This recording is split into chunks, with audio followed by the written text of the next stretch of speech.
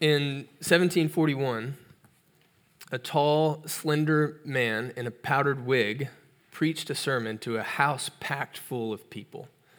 And it was the most famous or infamous sermon in American history. The effect of the sermon was so great that people in the area later reported that they heard so much noise and commotion coming from the house, they compared it to being outside of a labor and delivery room.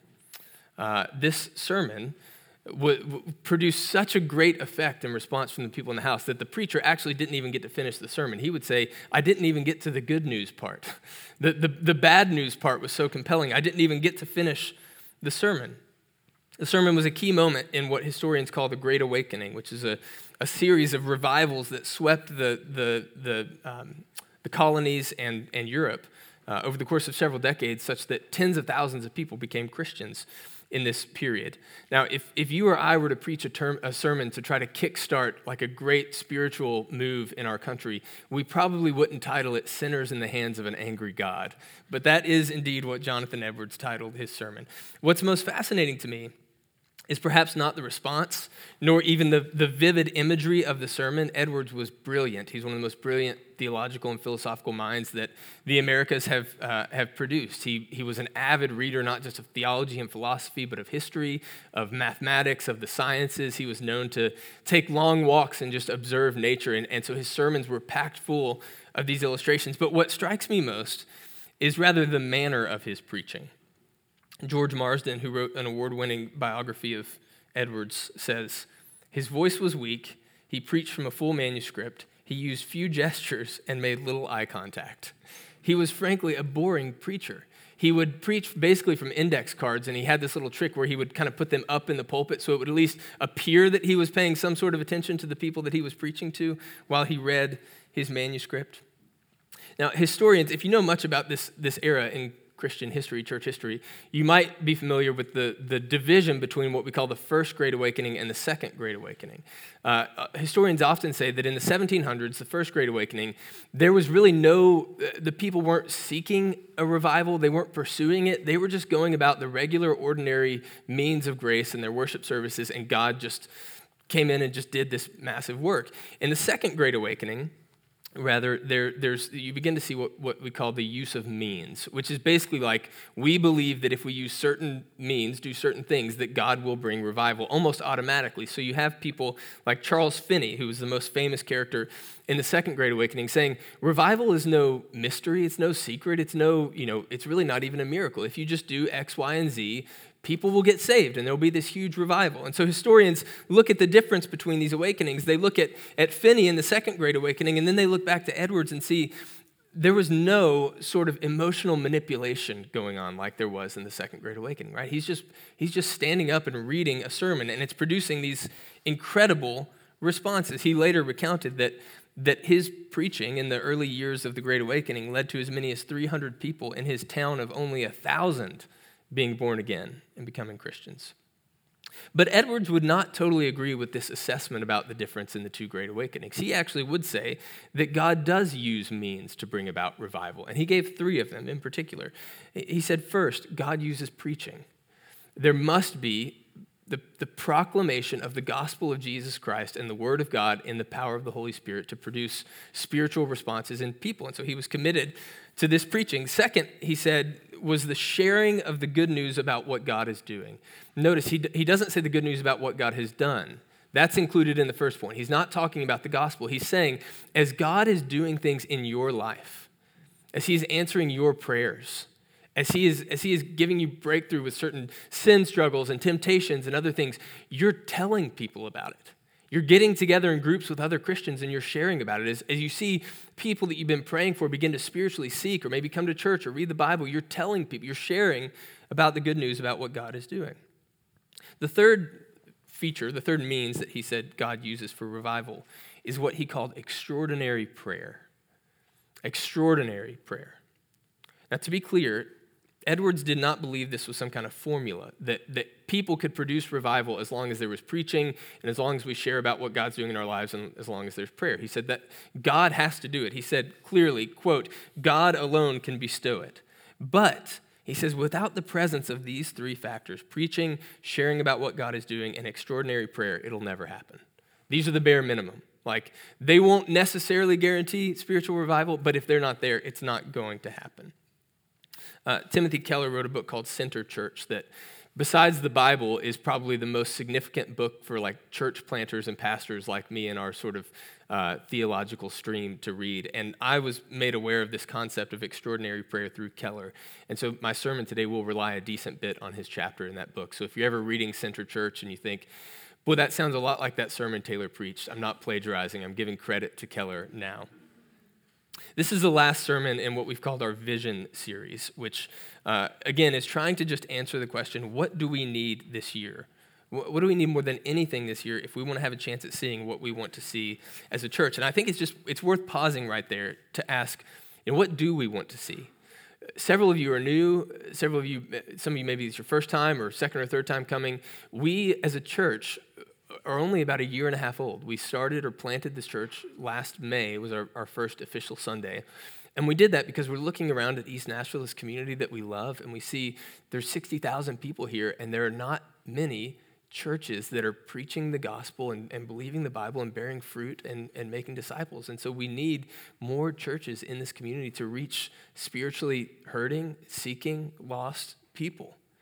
And so what we want to see, to be clear, is that God would do a work, that he would bring people in who don't yet know Jesus and introduce them to the grace of God in Christ, that he would build up Christians, that we would disciple other believers. We're not primarily about numerical growth, though we do pray that will come, but primarily about spiritual growth and spiritual health. And so that's what we're after. And so we've answered through these three sermons, what do we think we need this year to see that? First was we said we need a vision of God. First and foremost, most clearly, most importantly, we need to see God for who he is and have an encounter with him and be changed by it. Last week, we said that we need peace in an anxious world. That if we could become, as individuals and as a community, a non-anxious presence, it would be magnetic to people who are wrestling so much with anxiety and fear and worry. And this morning, we're saying extraordinary prayer. And I want to camp out there for a second to encourage you, if you're a part of this church, let's not just make this a 3-week series at the beginning of the year and never think back about it. Like, let's let these three things be themes for us this year. Next week, as we get back into Galatians and beyond, let's remember these things and pray that God would do them for us. This morning, we're in Exodus 33 and 34, beginning in Exodus 33, verse 12. And I will say, just as a caveat, this sermon is a little bit different than our sort of normal preaching here. We want every week for people to walk away feeling like Jesus Christ was held up for them to look at and to learn about and to respond to and to worship. And that as we see him, it would change us. I hope that happens this morning as well. But this morning is a little bit more instructional than normal. I'm encouraging you that we would be a church of extraordinary prayer. And so this is just a little bit different than our sort of normal diet of preaching. That's your caveat this morning. Exodus 33, beginning in verse 12. Moses said to the Lord, "Look, you have told me, lead this people up, but you haven't let me know whom you will send with me. You said, I know you by name, and you have also found favor with me. Now, if I have indeed found favor with you, please teach me your ways, and I will know you, so that I may find favor with you. Now consider that this nation is your people." And God replied, "My presence will go with you, and I will give you rest." "If your presence does not go," Moses responded to him, "don't make us go up from here. How will it be known that I and your people have found favor with you unless you go with us? I and your people will be distinguished by this from all the other people on the face of the earth." The Lord answered Moses, "I will do this very thing you have asked, for you have found favor with me, and I know you by name." Then Moses said, "Please let me see your glory." He said, "I will cause all my goodness to pass in front of you, and I will proclaim the name of the Lord before you. I will be gracious to whom I will be gracious, and I will have compassion on whom I will have compassion." But he added, "You cannot see my face, for humans cannot see me and live." The Lord said, "Here's a place near me. You're to stand on the rock, and when my glory passes by, I will put you in the crevice of the rock and cover you with my hand until I have passed by. Then I will take my hand away, and you will see my back, but my face will not be seen." The Lord said to Moses, "Cut 2 stone tablets like the first ones, and I will write on them the words that were on the first tablets, which you broke. Be prepared by morning. Come up Mount Sinai in the morning and stand before me on the mountaintop. No one may come up with you. In fact, no one should even be seen anywhere on the mountain. Even the flocks and herds are not to graze in front of that mountain." Moses cut 2 stone tablets like the first ones. He got up early in the morning, and taking the stone tablets in his hand, he climbed Mount Sinai just as the Lord had commanded him. The Lord came down in a cloud, stood with him there, and proclaimed his name, the Lord. The Lord passed in front of him and proclaimed, the Lord is a compassionate and gracious God, slow to anger and abounding in faithful love and truth, maintaining faithfulness to 1,000 generations, forgiving iniquity, rebellion, and sin. But he will not leave the guilty unpunished, bringing the consequences of the father's iniquity on the children and grandchildren to the 3rd and 4th generation. Moses immediately knelt low on the ground and worshipped. And he said, "My Lord, if I have indeed found favor with you, my Lord, please go with us, even though this is a stiff-necked people. Forgive our iniquity and our sin, and accept us as your own possession." This is the word of the Lord. All right, a little bit of context for where we just dove into in Exodus. This story is immediately after the famous golden calf incident. Even if you don't know that story, you probably know the phrase golden calf. God has delivered his people out of slavery in Egypt through these miraculous signs and wonders. He leads them out into the wilderness. He gives them a law. And he says, hey, because I've done this for you, I've redeemed you, you're going to be my people, I want you to obey my law. And the most important law is don't have any other gods before me and don't make any images of me.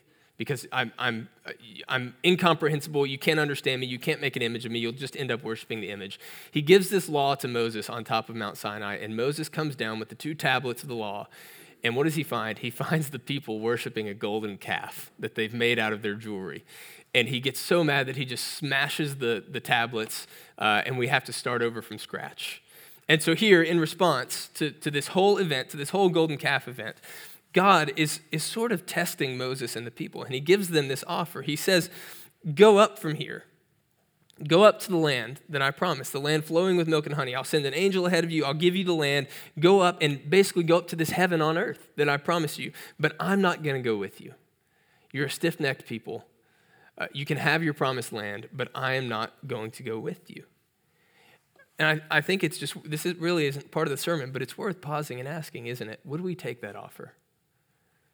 If God said, you can have heaven, you can have everything you've ever wanted, you can have everything you've ever dreamed of, but I'm not going to go with you.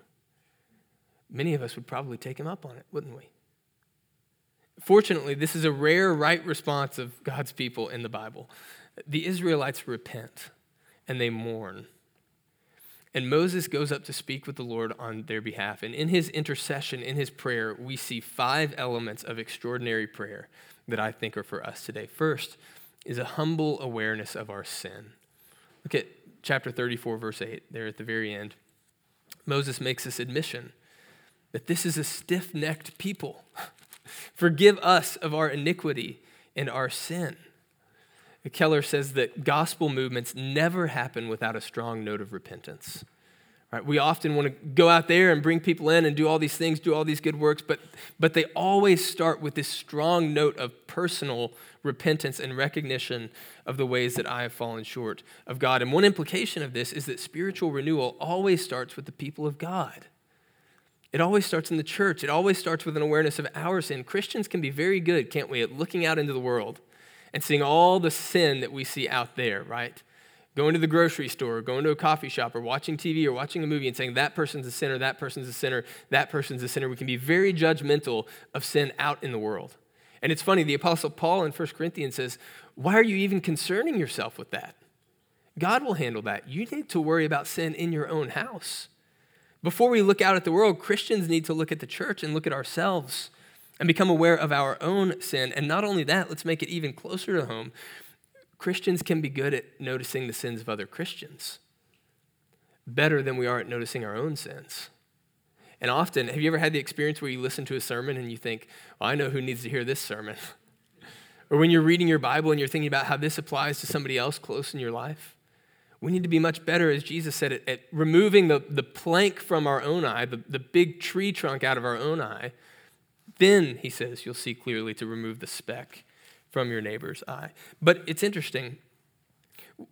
I don't know if you've ever experienced this sort of season of conviction of sin in your life. You know that you didn't produce it, did you? You didn't just wake up one day and say, I think I'm going to start being repentant today. I think I'm going to start working harder to become aware of my own sin. It's just something that starts to happen to you through your experiences, through your life, through your engagement with the Word, with the church, through prayer. We can't really just start repenting. It's not so simple. We need an awareness of sin. We need conviction. And God is the one who does that. In 2 Timothy 2, Paul is talking about some people who are not believers, and he says, pray that God would grant them repentance. So the first step is not just to be humbly aware of our sin, but it's to ask that God would make us humbly aware of our sin. God, I know I'm a sinner, but I don't know how. Would you show me? Who perceives his unintentional sins? Psalm 19 asks. Cleanse me from my hidden faults. We need to ask God and pray together that he would give us grace to see and then actually confess. And again, as we read from James a moment ago, not just to God. James says, confess your sins to one another.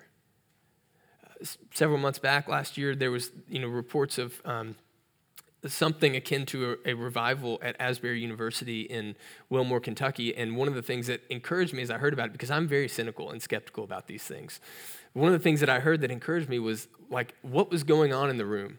It was there was a preacher who wasn't particularly noteworthy. I think he sounded a bit like Jonathan Edwards, the description of his preaching. There was typical worship music, and then people just began confessing sin to one another in small groups and reconciling in broken relationships. This wasn't extraordinary. This wasn't fantastic. They weren't trying to produce something. They were just confessing their sins to one another. James says, do this, and then you'll be healed. The second element, a component of extraordinary prayer in this text is a total dependence on God. A sign of maturity is knowing what you can and can't do.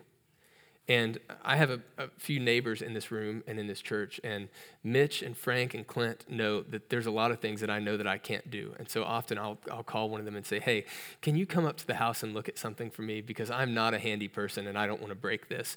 I would like to think that this is a sign of my maturity, that I know what I can't do. My children, on the other hand, often don't know what they can't do. Right? Sometimes my 3-year-old asks for help for things that she's perfectly capable of doing on her own, and sometimes she thinks that she can do things that she obviously can't do on her own. Spiritual maturity is the recognition that we are totally dependent on God and cannot do what we hope spiritually in our own power, like at all. We have no spiritual ability to produce spiritual renewal or revival, right? This is the anti-Charles Finney sermon, that guy that I mentioned earlier who said, if you just do X, Y, and Z, it'll produce revival. It might produce something, but it's not going to produce true heart change. Only God can do that. And Moses says this. He says, look, you've told me to lead the people up, but I can't do it. I need you to teach me your ways. I need to know you. These are your people. They're not my people. He says, don't make us go up into the land unless you're going to come with us. Do we think that we can grow the church by our own cleverness and not God's presence?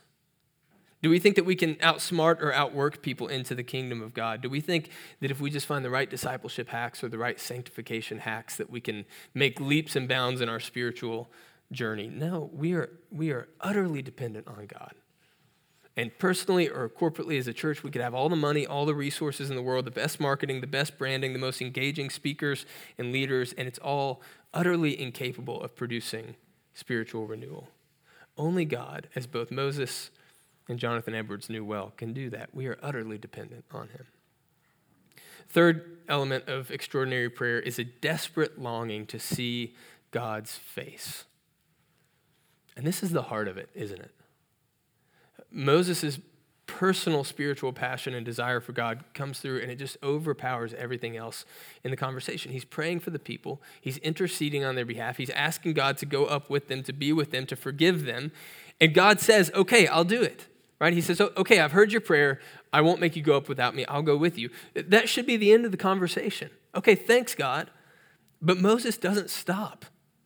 He's not actually content with God making his ministry successful. If Moses could have a successful ministry where God goes up with him and the people, he's not content with that alone. He keeps praying. He wants more, and he says, please let me see your glory. Please, God, let me see your face. Let me see your glory. When was the last time you prayed like that? God, let me see your glory. Let me see your face.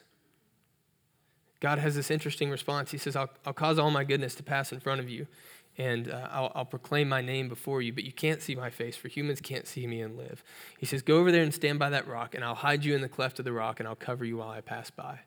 And Moses obeys, and he sees God pass by from behind. And God reveals his character, and we see this in chapter 34, verses 6 and 7. Let me just read this again. It says, the Lord passed in front of him and proclaimed, the Lord is a compassionate and gracious God, slow to anger and abounding in faithful love and truth, maintaining faithful love to 1,000 generations, forgiving iniquity, rebellion, and sin. But he will not leave the guilty unpunished, bringing the consequences of the father's iniquity on the children and grandchildren to the third and fourth generation. In God's self-revelation to Moses, when Moses sees God, God reveals himself in this unique combination of justice and love, of holiness and mercy, of wrath against sin and compassion for sinners that is so unique to the Bible, right? We're so used to either all holiness, all justice, wrath, or free grace, cheap grace, come on in, everybody's fine. But you get to the Bible and you see this unique combination, and it's interesting. It actually seems like a contradiction because God, look what he says. He says, I forgive iniquity, rebellion, and sin, but I punish the guilty. He says, I forgive sin, but I don't forgive sin. How is that possible?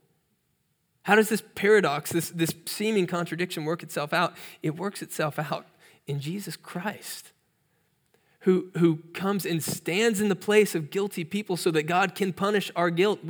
Our guilt is crucified in him on the cross, and by faith we are then forgiven because of what he did. This unique combination of justice and grace is revealed on the cross of Christ, where he, the rock of ages, is torn open so that we can hide in him and see the glory of God passing in front of us. Do you want to see God's glory? Do you believe that, as Augustine said, your heart will only find rest when it rests in him? That true and full happiness is only in him, that he is the source of all life and joy and peace and beauty and goodness?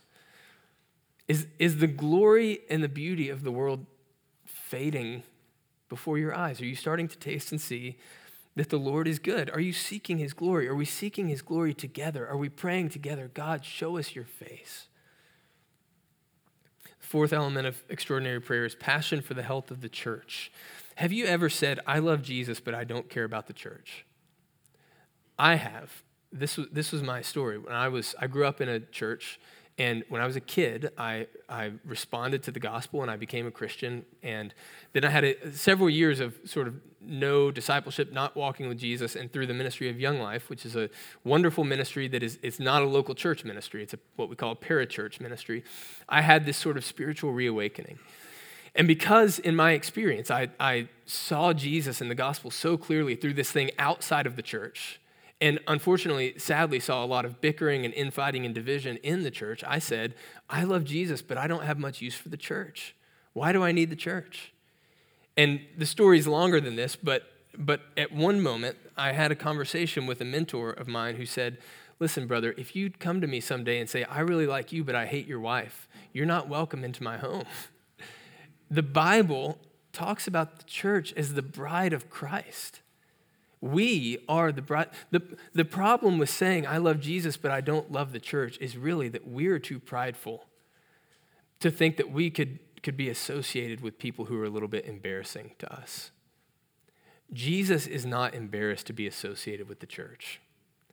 With all of her warts and wrinkles and embarrassing factors, he is not embarrassed to be associated with the church. We can't love Jesus and hate his wife.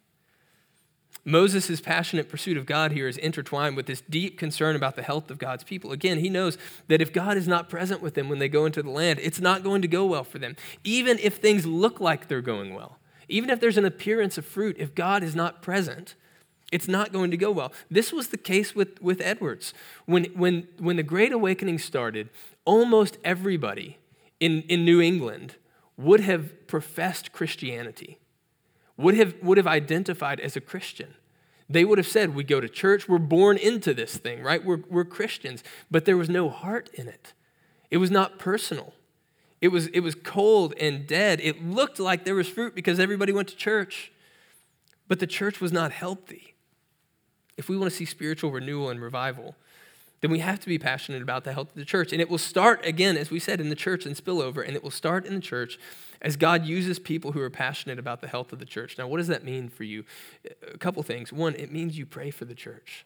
I hope, King's Cross, that you pray for King's Cross. And not just King's Cross, but that you pray for churches all over the city, all over the world, for the persecuted church around the world. I hope that you regularly pray for other believers and other congregations. And I hope you pray for us. I hope you pray for me. Please pray for me and pray for the leaders of our church. Pray for our ministries, our witness, for our holiness.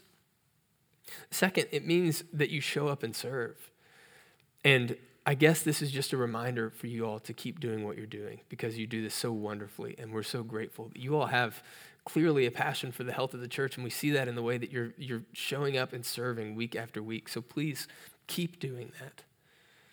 The fifth element of extraordinary prayer here is zeal or passion for the salvation of the lost. Notice the progression in these elements of extraordinary prayer. First, there's basically two prerequisites: awareness of your sin, total dependence on God. These have to be in place from the jump, right? If these aren't here, then nothing else is going to happen and nothing else is going to matter. But then, once those are in place, the renewing work starts. And how does it start? It first starts on the inside. It's first personal. It's Moses asking God, show me your face, show me your glory. And then it spills out over into the community of God's people. Moses asks, God, go up with us. Don't leave us alone. He intercedes for God's people. And then, finally, it spills over into the world. Moses has a concern for other nations. Look what he says, chapter 33, verse 16. He says, if you don't go with us, then there's going to be no difference between us and any other nation. And if there's no difference in us and any other nation, then what do we have to point them to? How can we point them to life if life is not with us?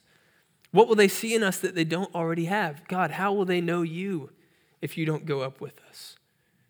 Spiritual renewal, revival requires a humble awareness of sin and total dependence on God. It starts with a personal desire to see God's glory. It spills out into the church, and then it goes to the lost.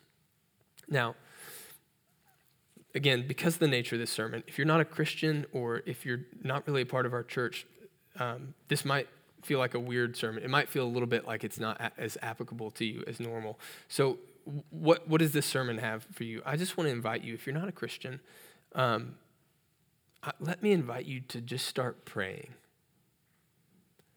Just start praying and ask God to reveal himself to you, to show himself to you, to speak to you.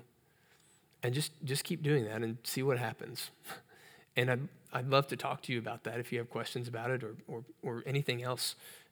Ask God to show himself to you. And then, church, in Luke 18, Jesus tells this parable. He says there's a little old lady, a widow, and she's been treated unjustly.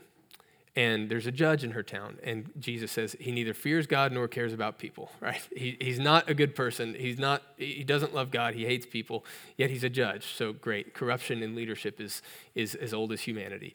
And she goes to him over and over again. She says, give me justice, give me justice, give me justice. And Jesus says, finally, this guy gets so fed up with her pestering that he says to himself, so at least he's self-aware, even though I don't fear God or care about people, I will give this woman justice so she will leave me alone and stop bugging me.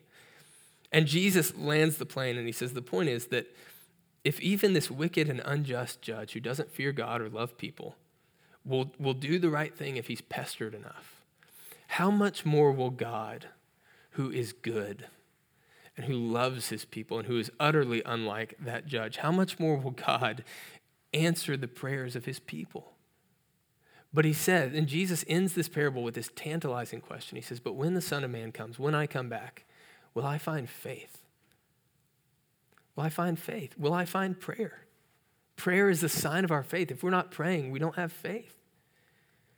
And I could just share with you and confess to you as your pastor, if somebody asked me, what would you like to do differently in the first couple of years of King's Cross? Man, I would like to pray more. It's so easy to be about the work of all the stuff that there is to do that we forget that we are utterly dependent on God. I would like to pray more, and apparently that means that my faith is not as strong as it should be because I'm not praying as much as I should be. I'm convinced that without extraordinary prayer, we will not see an extraordinary work of God. Now, to be clear, Jesus is not putting on us the pressure to pray our way into revival. There's this story in the Old Testament where Elijah, a prophet, has this showdown with these other prophets with different gods, and he's making fun of them because their gods won't respond to their prayers. And he says, maybe he's asleep. Maybe you need to go wake him up, right?